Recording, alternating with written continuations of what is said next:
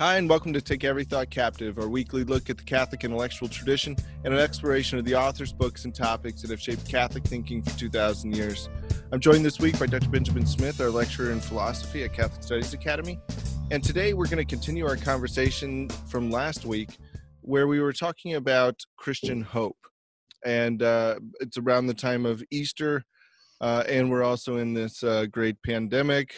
And so we are all in our homes trying to find something to hope in, I think, because it sure is not looking good since we can't even leave our house yet. But here we are. And so what we want to do this week is we want to look at some different aspects of hope, some misrepresentations that have seeped into our society, maybe some distortions of hope that we may encounter as Christians, and we need to be able to identify them and maybe provide some argument against them.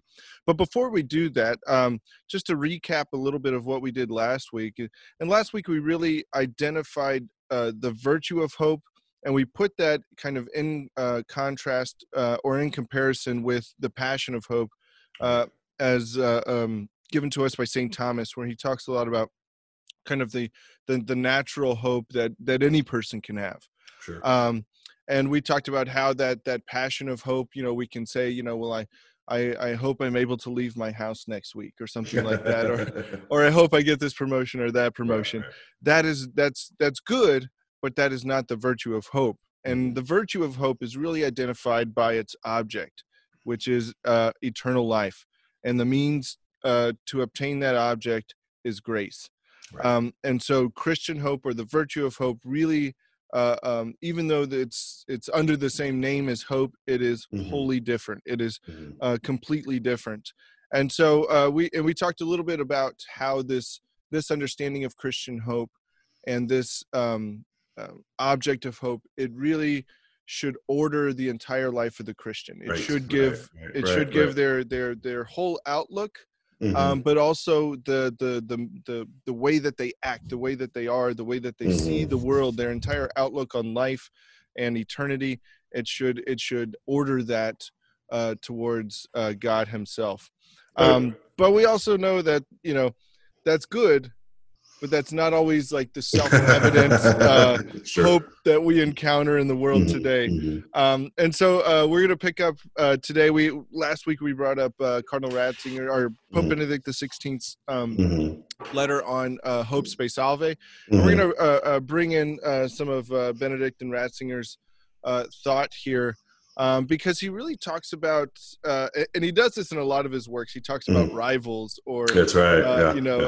Other dictators who are trying, dictators who are trying to kind of come in and infiltrate the Christian world. That's right. And so, Dr. Smith, why don't you get us started in this discussion about kind of some of these misrepresentations of hope or distortions? In this, where does this maybe this rival of hope come in, and what exactly is it? Sure. So as I say, Benedict XVI is very good at sort of bringing out kind of the dialectical character of modern hope, right? Yeah. That is the ways in which different ideas are opposed to each other, clash with each other, and kind of interact with each other. I'm going to just, for the sake of convenience, I'm going to consistently refer to our author here as Benedict. Some of the things I'm going to refer to come from earlier in his career, but before he was Pope. But I'm just going to call him Benedict just for the sake of ease. So he really develops this idea in two works. That is in Spe Salve, for sure, but also in one of his little works called Christianity and the Crisis of Culture. Yeah. Taken together, these two actually represent, if I was teaching a political philosophy class, I might actually end with sort of maybe a consideration of this area, because he really brings into sharp focus the relationship between Christian hope, Christian eschatology, and our political world, right, and culture. And so what he does is he does this by developing the idea of the rival to Christian hope in our current day is what he calls modern hope, or you could also maybe call it secular hope. But this is a rival to Christianity, to Christian hope. an alternative to Christian hope. And, Jason, the more I think about it over the years, the more I think, he's just spot on in at least his analysis of the rivalry here. Yeah. Oftentimes we find our colleagues who are conservative Christians, sort of worrying about the rise of ethical relativism. Mm-hmm. And I certainly think that's worth worrying about. But I always think that relativism is really skin deep. To be honest, I think below relativism is actually a rival set of moral values, a set of moral values that are contrary to the Christian faith, and in particular contrary to Christian hope. Mm-hmm. So when we're thinking about the alternative to Christian hope as modern hope or secular hope, we need to kind of think clearly about, okay, what are the keynotes of Christian hope? And I think, with St. Thomas, we talked about that last time. It's the object, the proper object, the defining object of Christian hope mm-hmm. is not your health. It's not your bank account. It's not your career. It's not your success. It's none of those things, right? It's not transforming society. The object of Christian hope, very clearly, is eschatological joy with the Trinity, right? Yeah. It's the kingdom of God and its full and eternal and unending realization, okay? Beyond history. Okay, that key points here. Second, the means of hope, right? The means of hope is supernatural grace, right? And the supernatural work of our Lord and Savior Jesus Christ. Benedict refers to this particularly in terms of receptivity, right? Mm-hmm, mm-hmm. He talks about a receptivity to grace being what distinguishes Christian hope, right? So we have a supernatural end, an end beyond history, beyond civilization, beyond politics. And we have a means that's beyond politics as well, very importantly, right? That has receptivity to grace, not structures of power, not manipulative programs, not bureaucratic committees, but supernatural grace, right? Yeah, I think that's the way you worded it there. I think that's very helpful for the Christian when you call it a civilization, because mm-hmm. I think a lot of times when we talk about kind of natural hope, or if we even get sucked into just kind of a secular hope, many times it's placed mm-hmm. on the civilization, or that's where we find our hope. Mm-hmm. America will mm-hmm. save the world. America, is this much of our hope, the object of mm-hmm. much of that hope becomes the civilization. So mm-hmm. I think, and I think again, this is one of the difficult things for the Christian. The real battle, sure, is to put your faith into something that is hard to see. Mm-hmm. But it's even more real. It's even more real than the civilization is here. Yes. That's that I think is a real battle for Christians. Mm-hmm. But when we're able to use language like that, it's a different civilization. Sure. Grace-filled civilization. That right. I think that can help us kind of at least begin to wrap our minds around this idea. Yeah, even a kingdom. Even a kingdom. That's right. So I'm just gonna sort of. I know this isn't necessarily the best podcasting practice, but I'm going to just have to read some passages because he does such a fine job articulating this. He starts by saying, look, since we have a supernatural end and we're relying on a supernatural receptivity, right? Yeah. Then we take on, he says, the Christians take on in this life the character of being exiles or pilgrims, right? Mm-hmm. Right. This is not our final home. We're not actually to try to make the kingdom here. We're exiles in the desert in search of the kingdom, right? Which is not going to be something we find, as Benedict clearly says in Spe Salvi, in this life or in this society, right? So we're on a common pilgrimage, right? When the people of Israel are trekking across Sinai, they don't mistake Sinai for the promised land, right? No. It's a wretched waste, right? And they want to get out of Sinai, right? So that's a key note, right? For Benedict, right? Mm-hmm. And again, he talks about it as a common pilgrimage, right? This is from Spe Salvi, paragraph 4. And so he says, it's very important to recognize that the Christian faith is not an ethical choice. which is, it sounds interesting at first, right? It's not a choice to live a certain ethic in the desert, right? It's not about that, right? It's about moving through the desert, okay, in a faithful and trusting way. So you contrast that with a view that sees Christianity and sees life primarily in terms of this worldly moralism, right? So it's very interesting. So I'm just going to read here an extended selection from Benedict. This is, in particular, this passage is from Christianity and the Crisis of Culture. He says, "It is indeed true that a new moralism exists today. Its key words are justice, peace, and the conservation of creation. And these are words that recall essential moral values. But this moralism remains vague and almost inevitably remains confined to the sphere of party politics, where it is primarily a claim addressed to others. In the last decades, we have seen plenty of evidence of how pacifism can be perverted into a destructive anarchism. The political moralism of the 1970s, the roots of which are far from dead, attached a higher value to the political utopia than to the true dignity of the individual.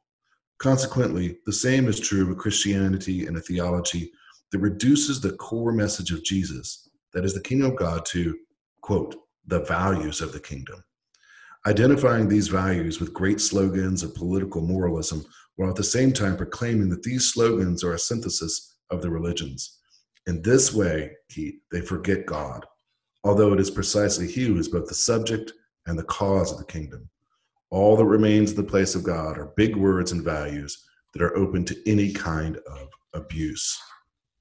Now, that's a pretty powerful passage, isn't it? You know, and you think, man, this is spot on, right? Where so much of, again, going back to the point about, you know, sometimes we're worried about the rise of ethical relativism.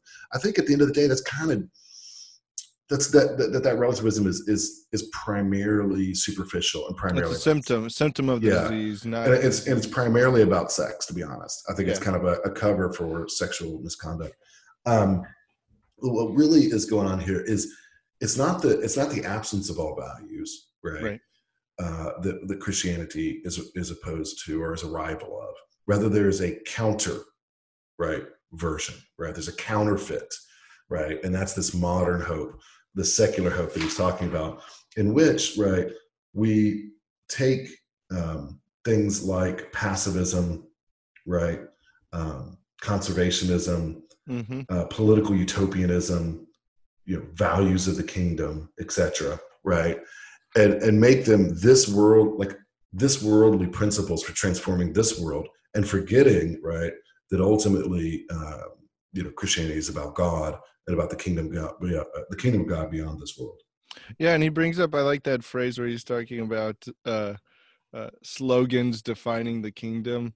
I mean, in a world where you know of Twitter and all these things and Facebook, like to be able to say, like, don't try to reduce, because you know so much of today is reduction.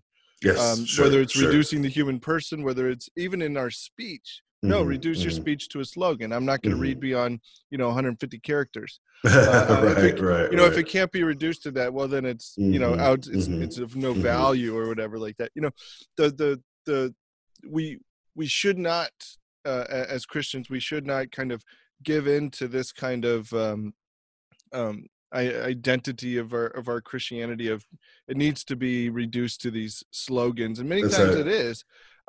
But it's so much more deep than that. There's a depth to it that I think it responds to the human person, like hope. But it's part of that rival version of hope.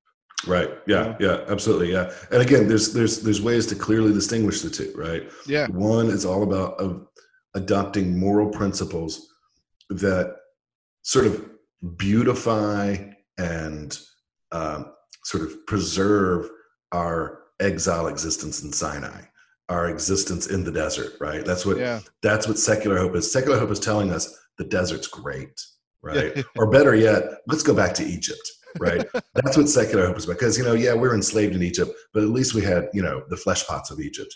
At least we had the comforts of Egypt, right? Yeah. So really, I mean, the rivals here are between Egypt and the Promised Land, right?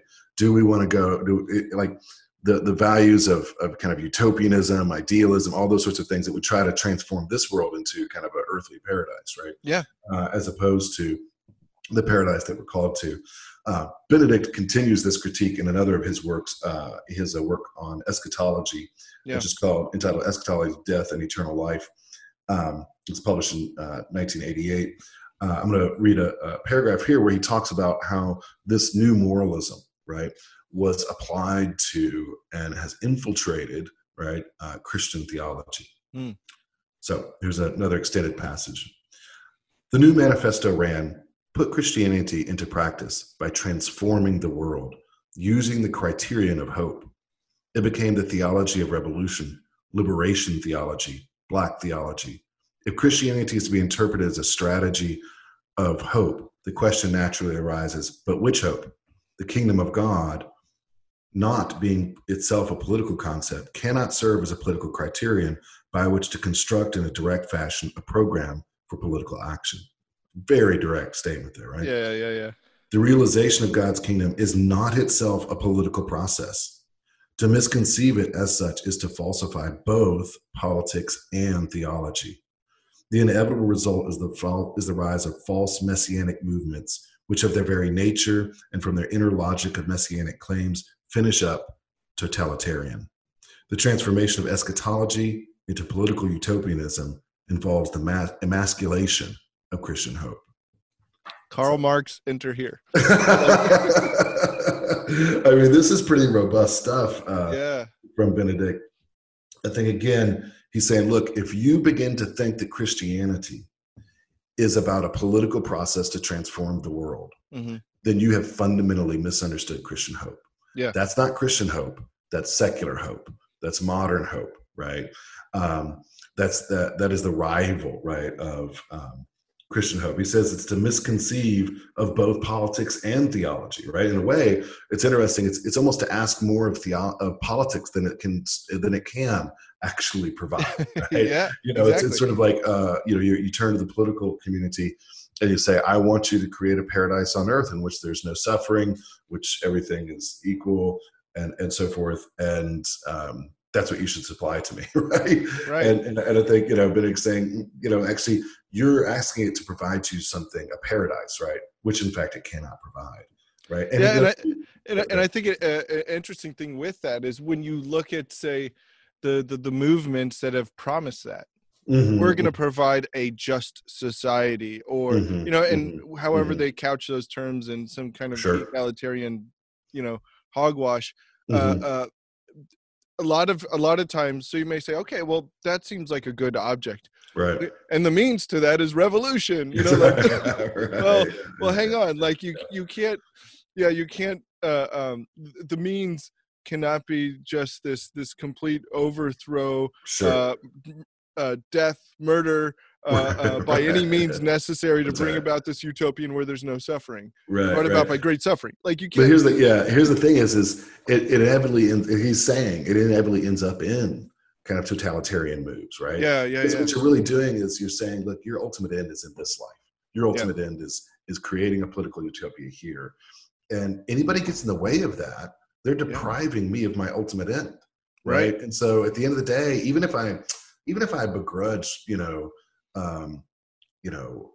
if I feel a little bad and I wish it weren't so, right, that we have to close down conservative Christian colleges or something like that, if I was a progressive of this sort, right, then I still might do it because I'm like, they're in the way, right? Of us realizing our revolutionary ideal.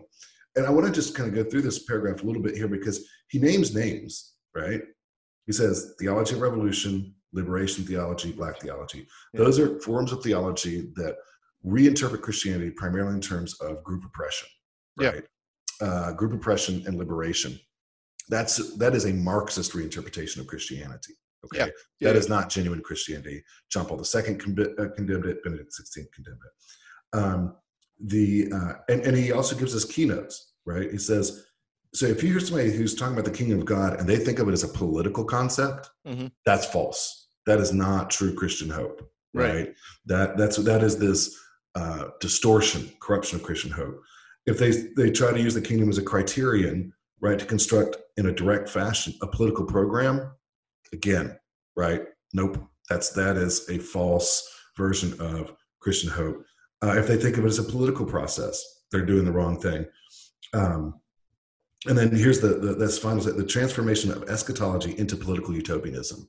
I mean, that's just precise, clear, right on, right? And he brings that up in Spe Salve too, where he says, paradise is not the end of faith, or paradise is no longer, what does he say? No longer expected from faith, but this link between science and praxis. That's right. So there's scientism. A lot of the things we've talked about before, they become the new means, or that's what is paradise is expected from these things.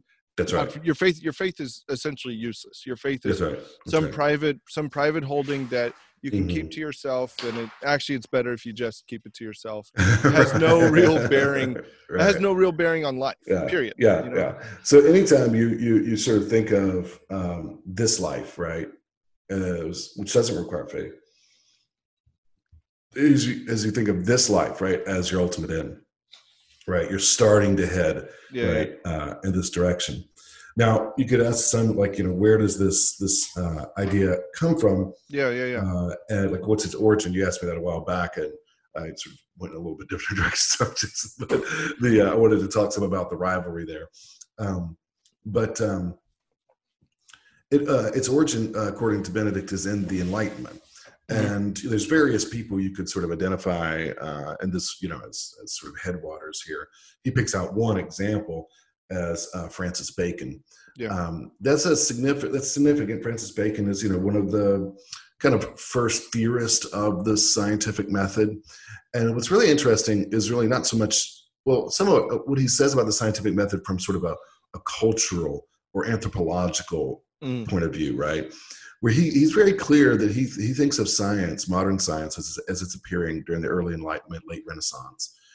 Francis Bacon's really more of a late Renaissance thinker, as being a means for conquering nature, right?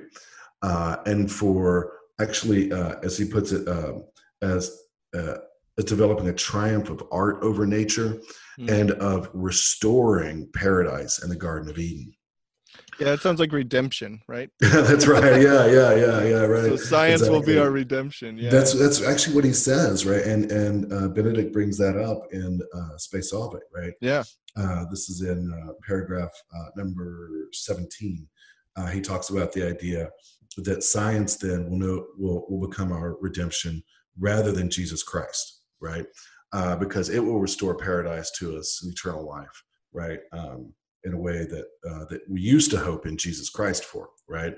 I remember, I remember poignantly, there was a political campaign maybe more than 8 years ago in which one of the candidates' primary slogans was, God hope. And I always responded when I saw this bumper sticker with "In Jesus." But anyways, to the point here, in the early Enlightenment, late Renaissance, there's this real idea of conquering nature, and very importantly, conquering the limits of nature. Right? The limitations of nature, the structure of nature that impels us towards certain purposes and ends. This whole language of the conquest of nature, right? Francis Bacon even talks about us tormenting nature, right? It's interesting, comes not from Christianity, right? It doesn't come from Christianity at all. It comes from really the Enlightenment, right? Yeah. A secular perspective in which we see science as a tool of power, right? To manipulate and conquer nature and overcome nature and its limitations. Go ahead. What about this idea? So in much of this kind of theory and explanation that Benedict gives here, so much is based on this kind of this idea of kind of the progress, and everything is we need to look at history as programmatic. We need to as moving towards this kind of final idea of of where real human freedom is lived out within reason. Where does kind of that idea come from?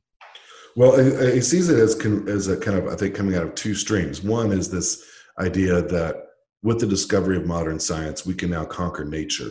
Okay. And so that should give us faith in progress, right? That is that we will be able to, through the application of science, make things better and better and better and better, up to and including, right, the kind of the restoration of this worldly paradise. Yeah. I think this is, when people act, it's really so interesting. I think that this is true about a lot of modern people. I think they feel a hope in progress and a faith in progress and a hope in science, right? Yeah.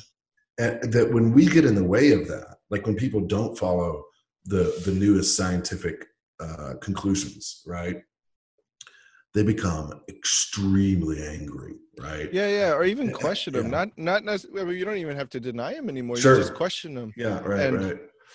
Yeah, people just come out of the work with rage, and I think it's because they see you as getting in the way of, right, our redemption in earthly terms, and the means through which we can have that redemption, right, which is science.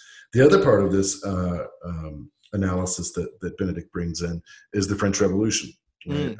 Which interesting. This is a very traditional kind of Catholic criticism, which is a little surprising to come from Benedict, but nevertheless it does. And he says that this idea of modern hope, of endless progress through man's effort, right, enters into the political world definitively through the French Revolution.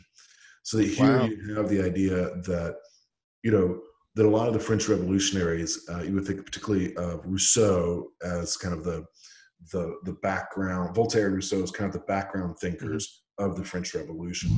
They saw freedom, right, as important in terms of freedom as liberation from limiting social structures.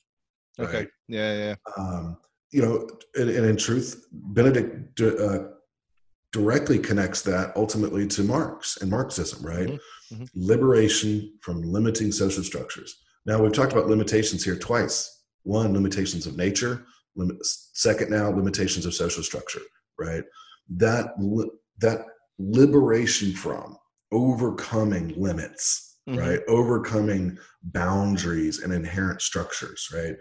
That is what's common to both this kind of scientific utopianism along with the kind of political utopianism, right? That we can overcome all of these things through a, scientifically guided application of political power, right? That we can overcome all of these limitations in nature and society such that man will finally be fully free.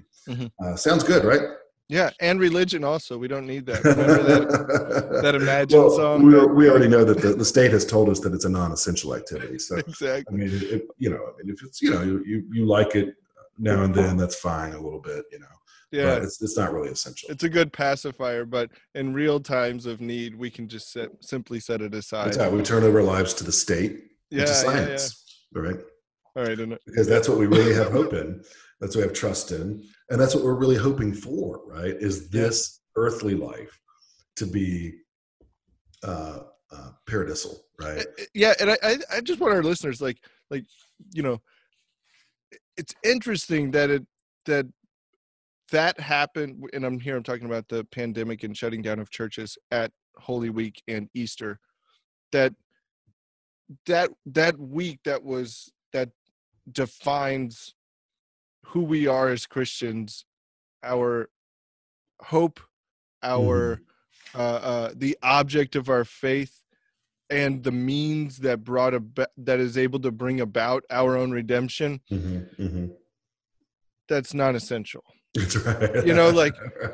Just sure. Think about that. And especially in the context. And again, it's not always. I'll say that it's not always some nefarious somebody sitting in a back room saying how can I destroy all religion, but at the same time that doesn't mean that the destruction of religion is not going to be one of the outcomes of this kind of outlook on society, or when we actually put our hope in these in this life. What are the consequences of that? Well, your religion is unessential.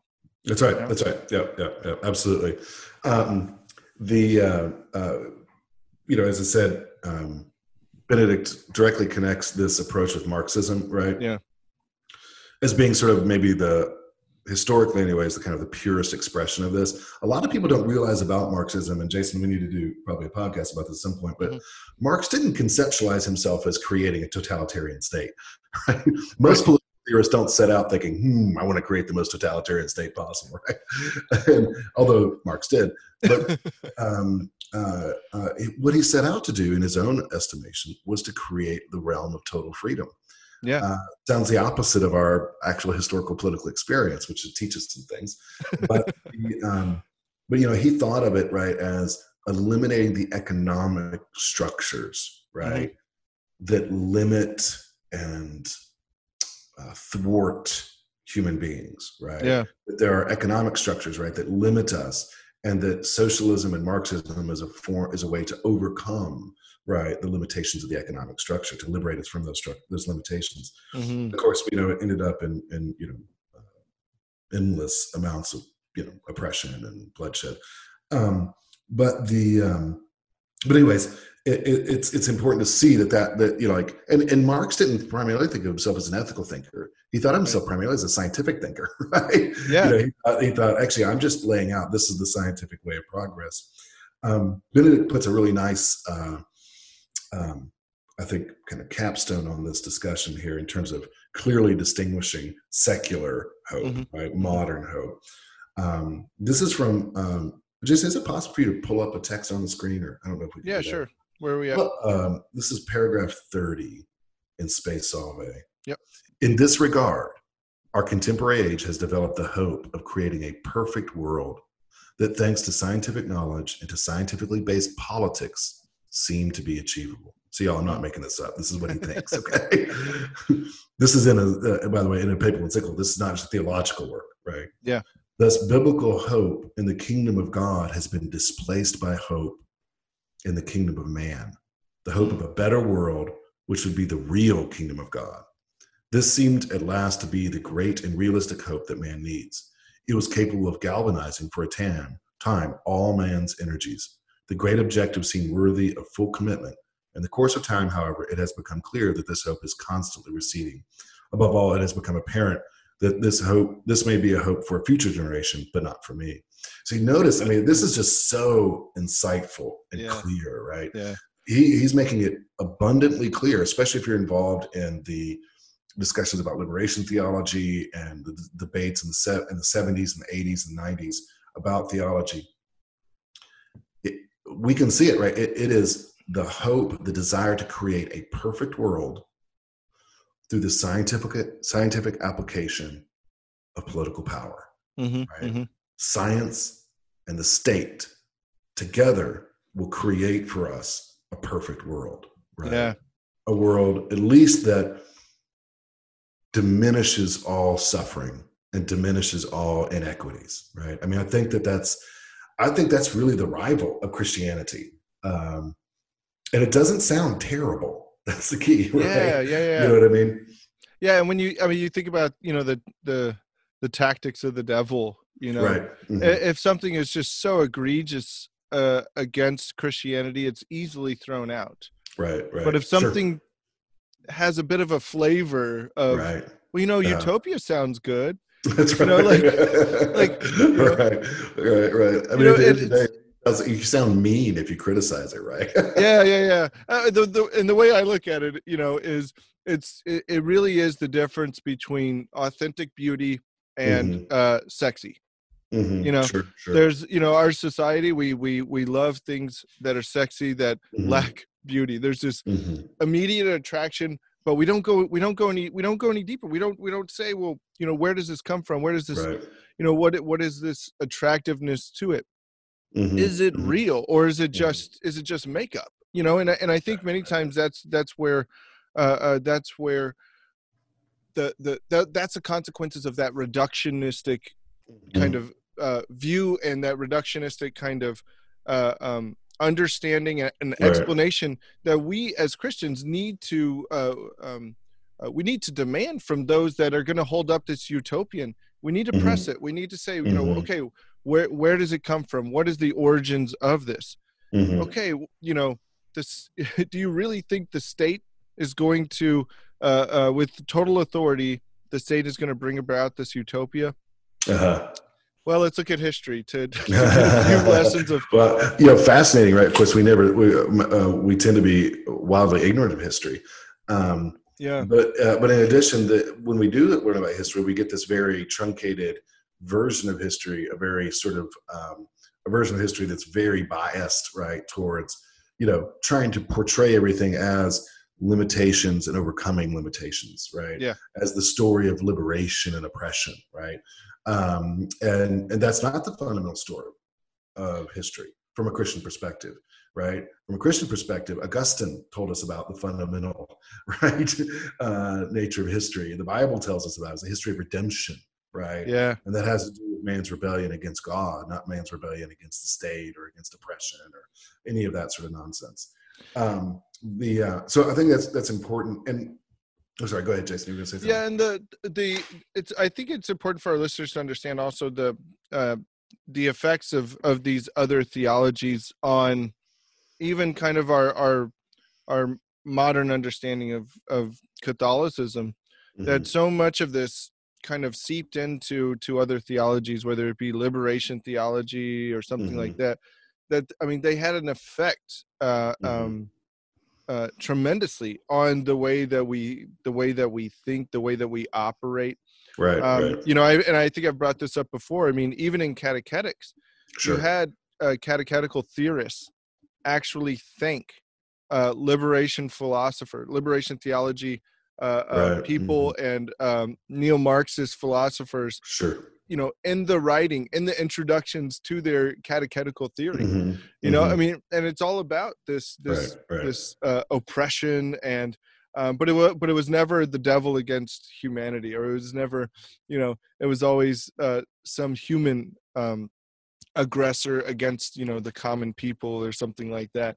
That kind of in even the way that it played out, not just in theology, but in catechetics and liturgical life and all of these things, these kind of false theologies came and played a big part in skewing the view of that.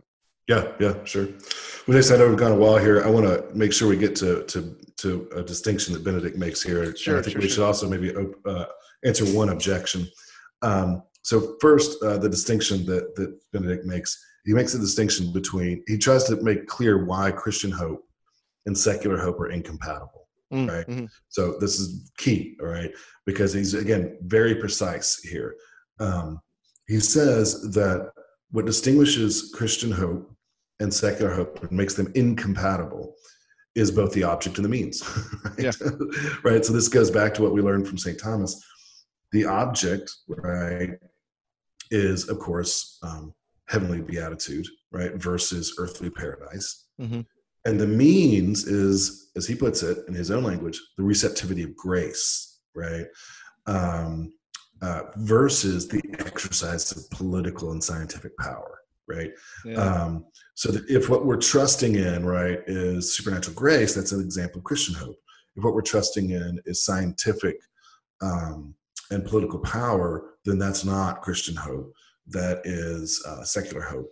Now, importantly, Benedict says, look, this comes down to something very practical, and this, I think, helps us to answer a possible objection. Yeah. Christian hope provides us with eschatological practical principles, right? That is, our principles of practical reasoning for a Christian have to be oriented towards eternal life, mm-hmm. right? Eternal life is our first concern, our first practical concern, right? In our decision-making as Christians, yeah. right? Not the health of the body, not the prosperity of the economy, not economic equity. Those are not, right, our first or primary principles, right? Mm-hmm. Our first and primary principle is heavenly beatitude for ourselves and for others. So that will always exercise a preeminent concern in our minds, right, over questions of health and economics and other things of that nature. Now, the possible objection here is, okay, somebody could say, I kind of get the point. I get where you're coming from. But it makes it sound like you Christians don't care about the world. Yeah. Right. With all of your emphasis on eternal life, receptivity to grace, it sounds like you just want to kind of get ready for heaven and leave this earth.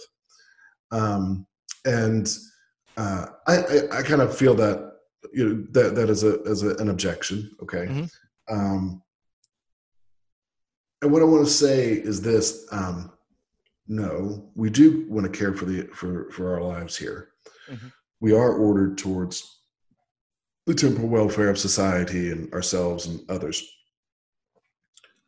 But that always has to be radically subordinated to, right? Yeah. And I mean radically here in the technical sense, to the root, subordinated to our concerns with eternal life, right?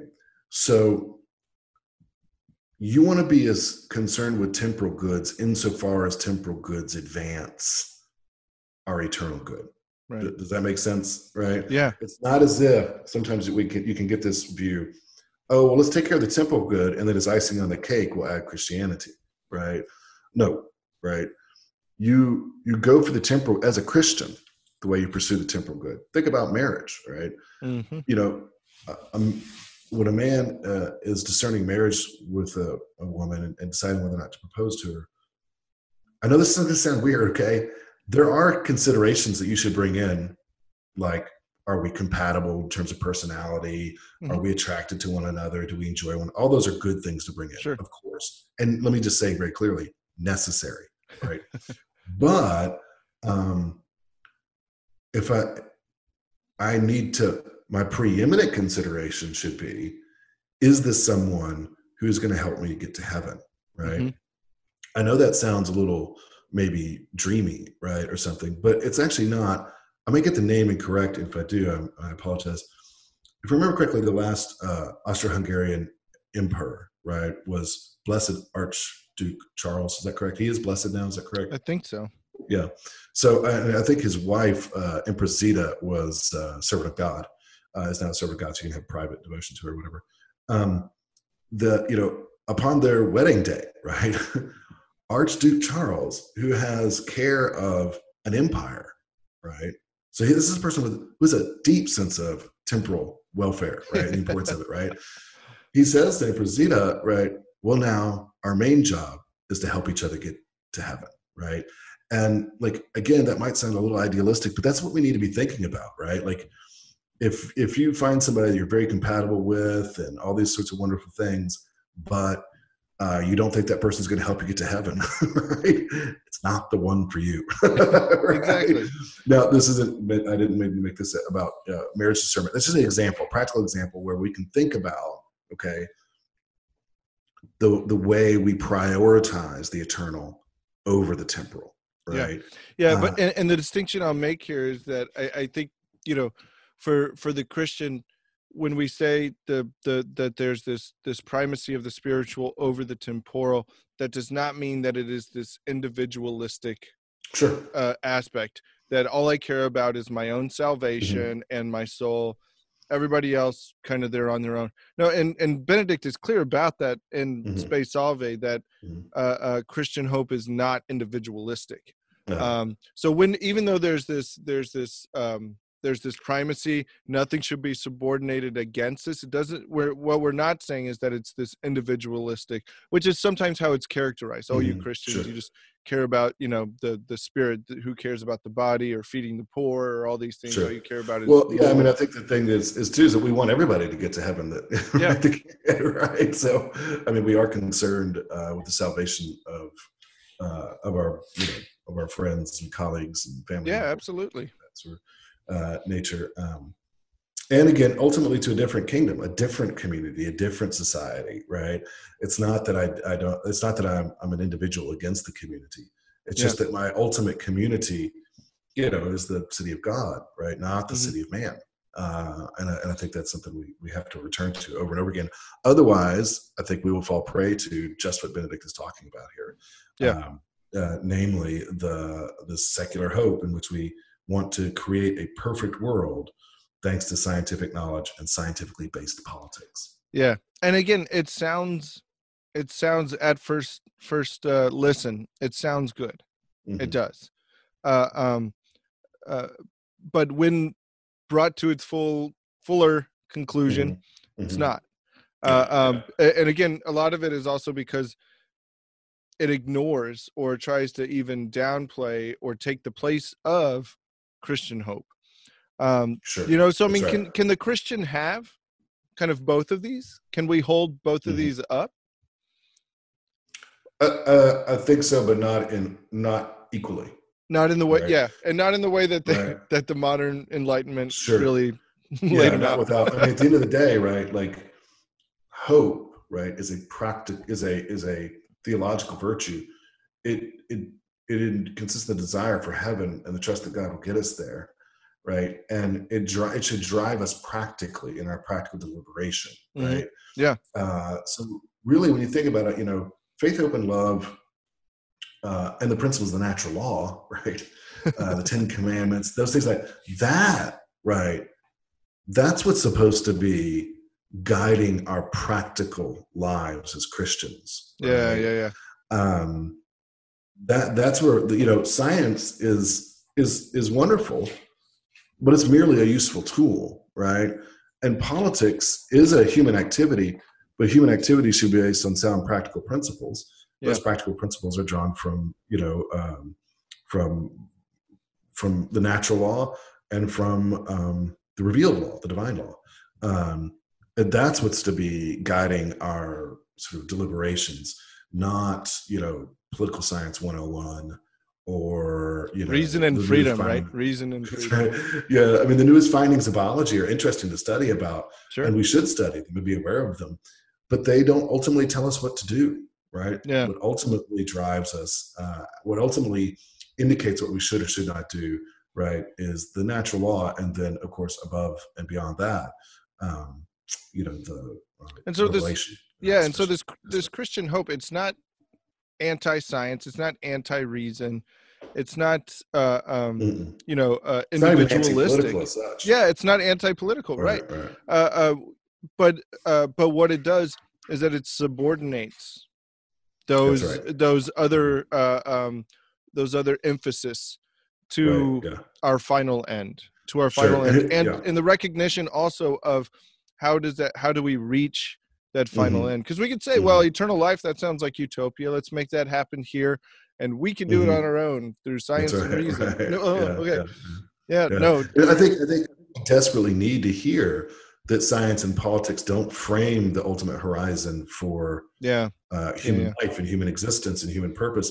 And what we need to learn is, you know, like, this life is important, and you know, science is useful and good, and politics is necessary and part of life. But all of that is not the ultimate, you know. The ultimate is far beyond all of that. And Christian hope keeps that clearly in the picture. Absolutely. Well, Dr. Smith, I think you've given our listeners a lot to think about. I'll mention, you know, if you get a hope, or if you get the time, go read Spe Salvi. It's really good. It's not too terribly long, and it's deep. And Pope Benedict goes through a lot there, not just with kind of the laying out the Christian idea of hope, but also putting it in contrast with some of that rival that he talks about of modern hope. And like a lot of things, like a lot of church documents, he ends with a beautiful writing on Our Lady as well as the model for this hope. And so I want to invite all our listeners, go check it out, read it. And in the meantime, check out all of our content over at CatholicStudiesAcademy.com. Until next time, God bless.